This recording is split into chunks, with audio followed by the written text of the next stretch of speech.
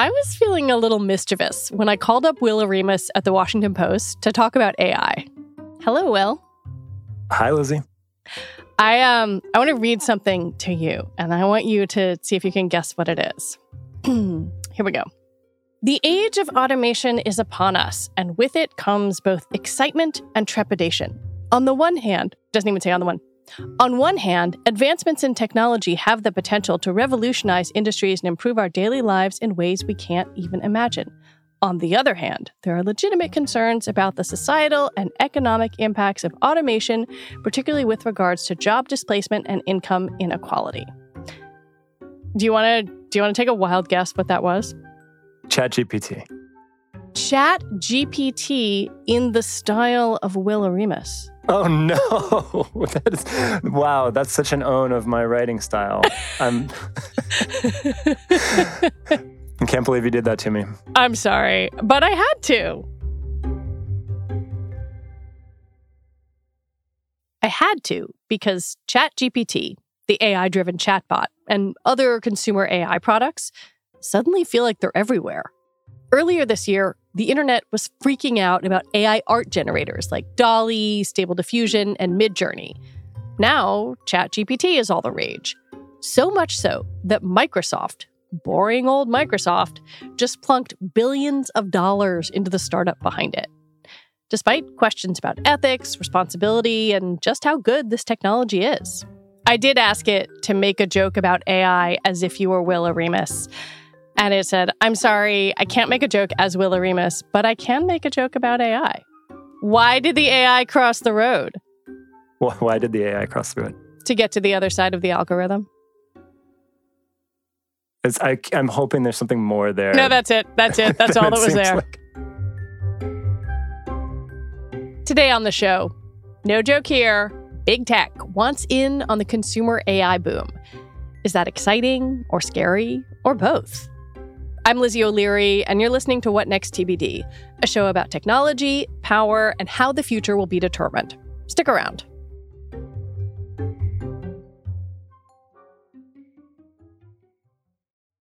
Since ChatGPT was released in November, there's been a pretty constant drumbeat of hype around it, from Silicon Valley to journalists to professors testing its capabilities. At UPenn's prestigious Wharton Business School, a B minus on an exam is pretty good. But a computer getting that grade using artificial intelligence is jaw-dropping. It's not perfect, but it's good enough that Microsoft reportedly invested $10 billion into OpenAI, the startup that created it, though neither company will confirm that number. Consumer AI, the AI that you and I can play with right now online, is clearly valuable in a way that maybe the big tech giants didn't foresee, even though they've had divisions working on AI for years. Facebook and Google and a few other companies, including Microsoft, had these research labs where they brought in sort of top academics and top computer programmers, experts in machine learning, to just sort of push the field forward. I mean, it's almost like basic research. It didn't have to be immediately commercialized.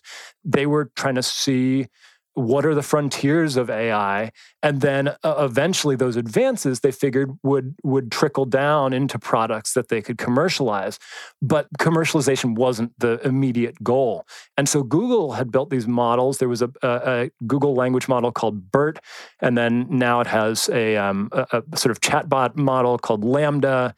It acquired a company in 2014 called DeepMind that does AI. And it would look for ways, as the research labs pushed the field forward, it would look for ways to incorporate that into products.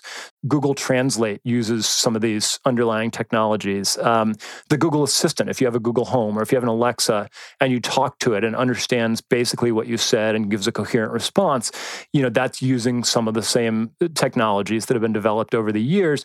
But it wasn't really until OpenAI and a few other startups started releasing some of these things directly to the public that the industry just got really excited. And they were like, hey, we could do all sorts of stuff with this right now. Like, why are you hiding this away in academic research labs?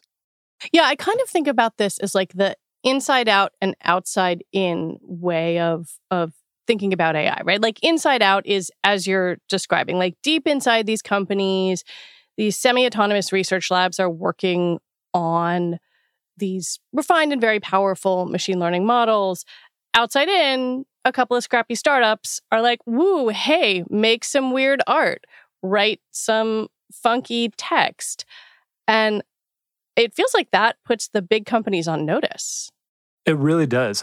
When OpenAI released GPT-3, which was sort of the predecessor to ChatGPT, Google AI people noticed and they were like, whoa, like, hey, they're releasing this stuff. This is really interesting. We should really start focusing on these types of language models. GPT-3 was released as an API, and you had to like jump through some hoops to get access to it. But when ChatGPT came out and anybody could sign up to use it, and it started like going viral and capturing people's imagination, and people started building startups around it, then that's when Google apparently issued like a code red. They were like, you know, we got to catch up here. We've been resting on our laurels as the leader in AI research for years.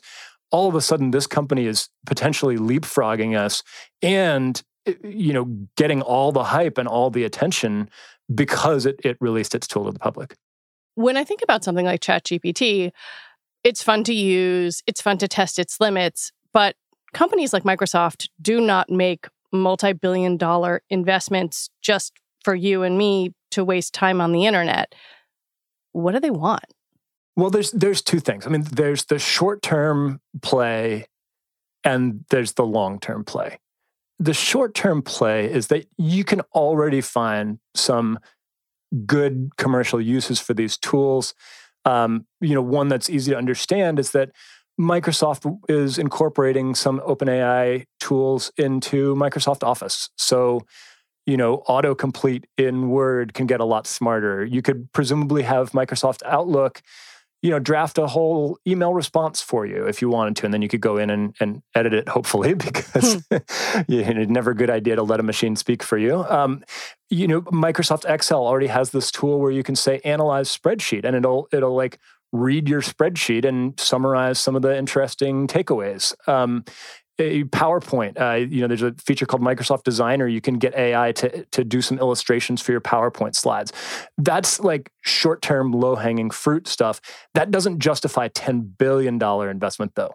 What they're looking for with a $10 billion investment is two other things. One is they're going to sell these tools. They're going to sort of repackage and resell these AI tools to companies. So if you're a big company that wants to have a better chatbot to interact with your consumers, or wants to have AI write some internal reports for your employees, you can now get that from Microsoft through their Microsoft Azure OpenAI service. So they can make money from their enterprise customers, which is where the real, you know, that's where the real money is from Microsoft. Right. You and I are not money. Companies are money. Exactly. And then there's the long-term play, which is there are people in the tech industry who think like this is the future of tech. This is the future of everything. AI is going to be powering every form of knowledge work in the future. And even if we can't see today exactly what that will look like, it's an existential matter for us to get out in front of this and not get destroyed by it. Perhaps ironically, those existential questions were pondered by the founders of OpenAI. The startup began as a nonprofit with the proclaimed goal of building safe AI. One of its early announcements said it planned to, quote, build value for everyone rather than shareholders. But over the past few years, it's pivoted to some for-profit ventures. It's hard to even describe OpenAI at this juncture because we don't know the terms of its deal with Microsoft. They're not disclosing it. We do know that it's this weird sort of company. So it started out as a nonprofit.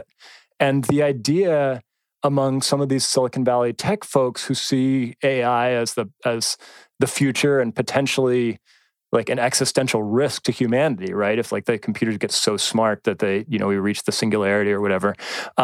So they started as a nonprofit saying, well, if we can help shape the future of AI, then we can make sure it's safe, right? We can make sure that the robots are built in a way that they don't take over and subjugate us all like in the Matrix. And I'm not even, I mean, it sounds No, it's in their charter documents. They have these very lofty principles. Yeah, I mean, it sounds almost absurd when I say it out loud, but that's like literally what their mission mission was when they started. And then along the way, they realized like, well, actually pushing the field of AI forward is super expensive. And it turns out like investors don't want to keep pouring a ton of money into a nonprofit with no chance of a return. I mean, everybody in Silicon Valley espouses these lofty ideals, but they also want to make a buck or $1 billion, right? Here or there along the way. They're not just in it for the goodness of humanity. So they formed a for-profit subsidiary that would give investors a return. So when somebody like Microsoft put up $1 billion, which, by the way, they did not in the form of cash, but mostly $1 billion worth of like computing power, because it just takes really expensive computers and server time to train these models. When they put that up, now they have a chance of actually making back their money, tenfold or 20-fold. And what OpenAI eventually came up with is a structure they called capped profit, where the for-profit subsidiary can earn a certain level of return. And they've changed this around. It was like 20x or 100x, or repay investors 20 or 100 times what they put in. But if it gets even bigger than that, then the money starts going back into the nonprofit at some point. It's an incredibly complicated arrangement. And we have done some episodes on them in the past. And there's this thing that I find really interesting. They have this charter in their founding documents that says, our primary fiduciary duty is to humanity. And so contrasting that kind of lofty goal, noble statement with like, well, but also it requires a lot of money to do this computing, and it would be nice to get a return for our investment. Like, it's mind-blowing to me that this particular organization is at the center of so much that is happening in AI right now, and seems to be like a ball of contradictions wrapped up in itself.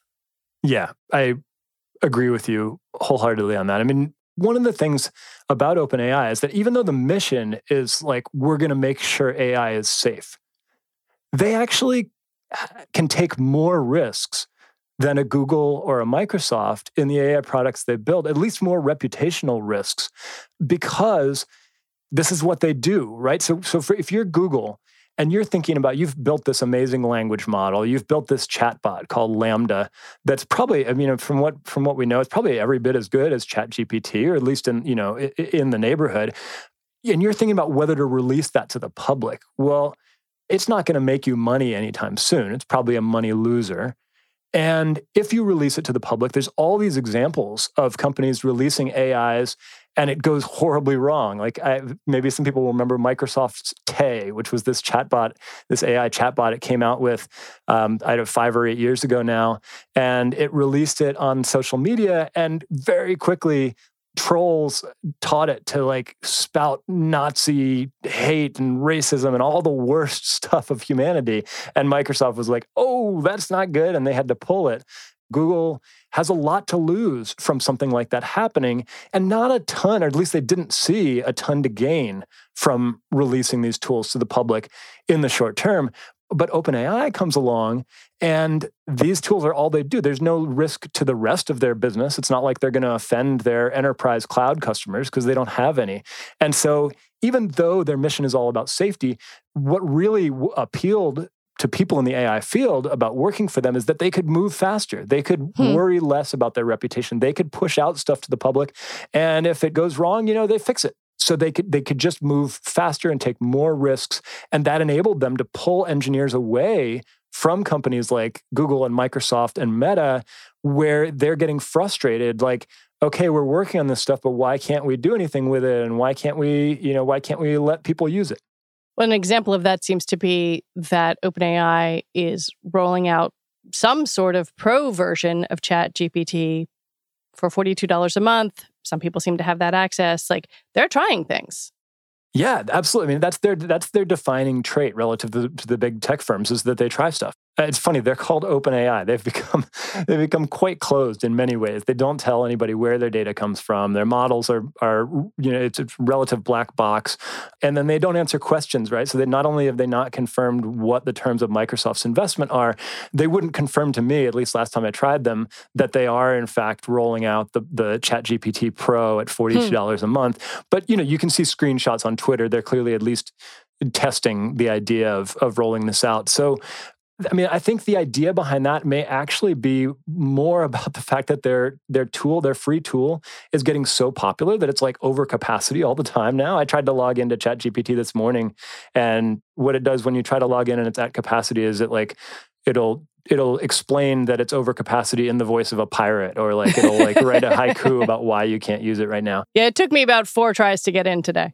Yeah, so that's happening more and more. So I think their idea there is if you want to be able to use it anytime, you got to pay.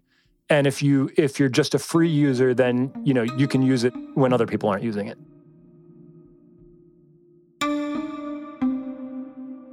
When we come back, why OpenAI has the rest of Silicon Valley freaking out. ChatGPT's popularity and the popularity of other consumer AI tools have made Silicon Valley pay attention. But perhaps no big company is as vulnerable to competition from AI startups as Google. Google faces at least 2 kinds of threats from this. One, which we've already alluded to, is losing its top AI talent to startups like OpenAI. And now there's a whole bunch of other startups that are building on the tools of OpenAI and building on some of these models that are available. If Google doesn't respond and get back some of its AI mojo, it's not going to be able to attract and retain the top talent in the field anymore. But the other thing for Google, a little bit further down the road, you start to worry about its search business, which is really at the core of its business. I talked the other day to the CEO of a startup called Neva. He's a former Google executive who left the company because he was, I think he was frustrated about being able to make changes to Google search. And so he started a company that now does search using large language models where you don't get links, you just get a response. Yeah. And, maybe it doesn't always get it right. But for a lot of people, in a lot of cases, it might just be easier to ask a question and get an answer than to have to scroll through 10 different websites. Now, on the other end of that are the websites themselves. So there are more and more Google searches where the results turn up kind of low quality content that's just specifically designed to win that Google search. So if you search for the best electric toasters in 2023, you'll get 10 websites that are all specifically about the best toasters, best electric toasters in 2023. But it takes you a while to get to Consumer Reports. Exactly. And so all these sort of spammy sites have sprung up to game Google's search engine, which makes the quality of its results worse. And I actually think that tools like ChatGPT are going to make it easier than ever to spin up a little spammy website. You may not even need to underpay a human anymore to make a toaster review site. You could just use ChatGPT to spit out some fake reviews of toasters and win that Google search traffic. So as there's the potential for other search engines to use AI to get better, there's also the potential for the proliferation of these AI tools to make Google's own search worse. Well, is that why Sundar Pichai called this, a code red? I mean, apparently calling in Larry Page and Sergey Brin, this threatens their core business model. Yeah, and again, potentially, because I think that I think the AI is not there yet, and it's one of those classic disruptive innovations, for good and bad, in the sense that the results you get from an AI may not be as good as Google, and that means that Google can't just switch its search engine to all be AI responses. I mean, it does some of that when it's really confident, but Google would really suffer if it started just giving wrong answers to people's questions. So it actually can't afford to move as aggressively in that direction as a startup could that's only using conversational AI instead of page ranking and the sort of AI that Google uses. Google has also been riven by a lot of internal fights about AI and about the ethics of AI. The engineer behind Lambda basically said it was sentient. That caused a lot of headlines. Before that, Timnit Gebru, who was one of the leaders of ethical AI within Google, was fired. It feels like there's a tremendous amount of conflict within Google about AI products and specifically about offering AI products to the masses. This is a tension that has been simmering inside Google for years now between the people who want to move fast and push the envelope like OpenAI is doing, and the people who are saying, wait, let's not be evil. Let's make sure these tools aren't going to do harm. Let's think about all the ways they could go wrong. Let's slow down and not release stuff until we really understand what the impacts will be. And that risk calculus that the company has had around that may be changing now. I mean, with all the hype and with all the money pouring in to AI and large language models and chatbots and such, it is going to face more pressure to stop listening to the Cassandras inside the company and start just getting more aggressive. Where do you see, I guess, kind of on that note, the risks of commercial AI rolling out for the masses? I mean, you've alluded to the fact that these things can be trained to be racist, can, copy Nazis. Are they reliable? Like, what happens as this gets just disseminated? I think one of the biggest risks is people either not understanding or not caring what these tools are actually good at and what they aren't. So I talked to a source for a story a month or two ago who called ChatGPT the world's greatest bullshitter. I thought that really captured it. Like, it's fantastic at spitting out a plausible sounding response to anything you might ask. It's like the very best of the college English major who didn't read the book and can still get a B on the essay. And it's literally being used for that. Yeah, right? yeah. Like, already college students are like, hey, I could probably try to bullshit this essay and get a C, or I could let ChatGPT bullshit it for me and get a B. But it's risky, Will says, to think about ChatGPT as an authoritative source of information. It's simply not. For all the hype about ChatGPT replacing Google, it would be really misguided to turn to ChatGPT for an answer to a question if you actually care whether the answer is right or wrong. I mean, it gets stuff wrong all the time. For example, I asked ChatGPT about the best treatments for endometriosis, a common disease that I happen to have. Its answer was only middling, still listing outdated medications. And so if you are making any kind of decision based on something ChatGPT told you, that is a very bad idea. And that's one of the obvious ways it can go wrong. Another way is, again, people who don't care, right? Like, so if you are trying to orchestrate a propaganda campaign on social media or a harassment campaign on social media, you could fine-tune a version of this model that's basically a propaganda machine that can spit out hate or abuse or propaganda or whatever message you want to get out there way more cheaply and faster and efficiently than any human could. There are bots, obviously, today that run propaganda campaigns, but they are mostly like cut and paste, right? They say stuff that they're all, it's like 1,000 bots all saying the same thing. Now you could have 1,000 bots all saying different things on the same theme. It would be much harder to tell that they're bots. I think that's almost certainly going to happen if it isn't happening already. There's an interesting question of responsibility when you get into the ethics of consumer AI. A startup like OpenAI isn't a public company. It doesn't face the same kind of accountability pressures that a Google or a Meta or any company with shareholders does. So what does that mean for Microsoft when its investment is powering OpenAI's work? Also, the money to be made in consumer AI might be seductive for the big players, especially in a moment where tech companies are laying people off and trying to figure out their next move. That again gets into the different positions of the startups and the tech giants. I think, at least for now, it's really going to be the startups that are willing to push the envelope on safety, on responsibility, on potential harms, because they don't have this broader business to worry about. But we're also in a time in the tech world when all the giants are struggling a bit to one degree or another. I mean, they're still making piles of money. I shouldn't say they're struggling. They're not growing as much as they want to. They don't have right? a next hot thing.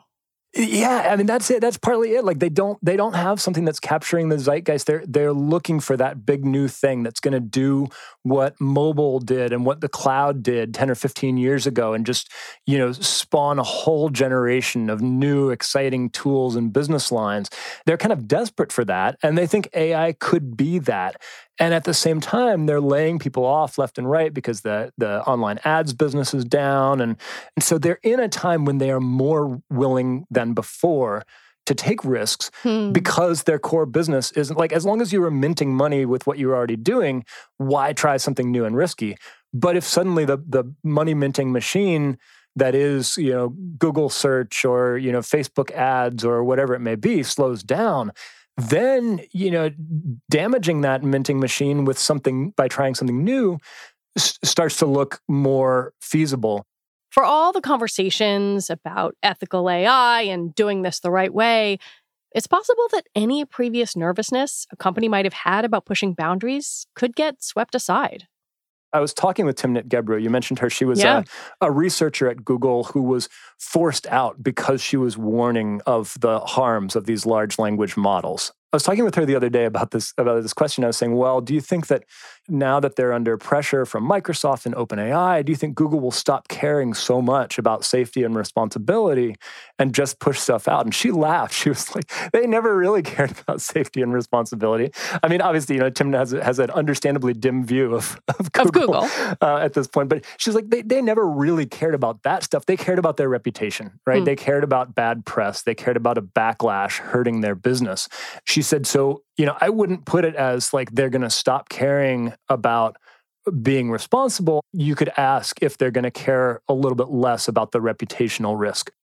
Maybe I'm a cynic, but it's hard not to notice that it feels like a lot of the same people, and I'm just going to say a lot of the same dudes who were hyping crypto as something that was going to revolutionize the world a year ago or 18 months ago are now saying the same thing about AI. Is that unfair? Am I too cynical?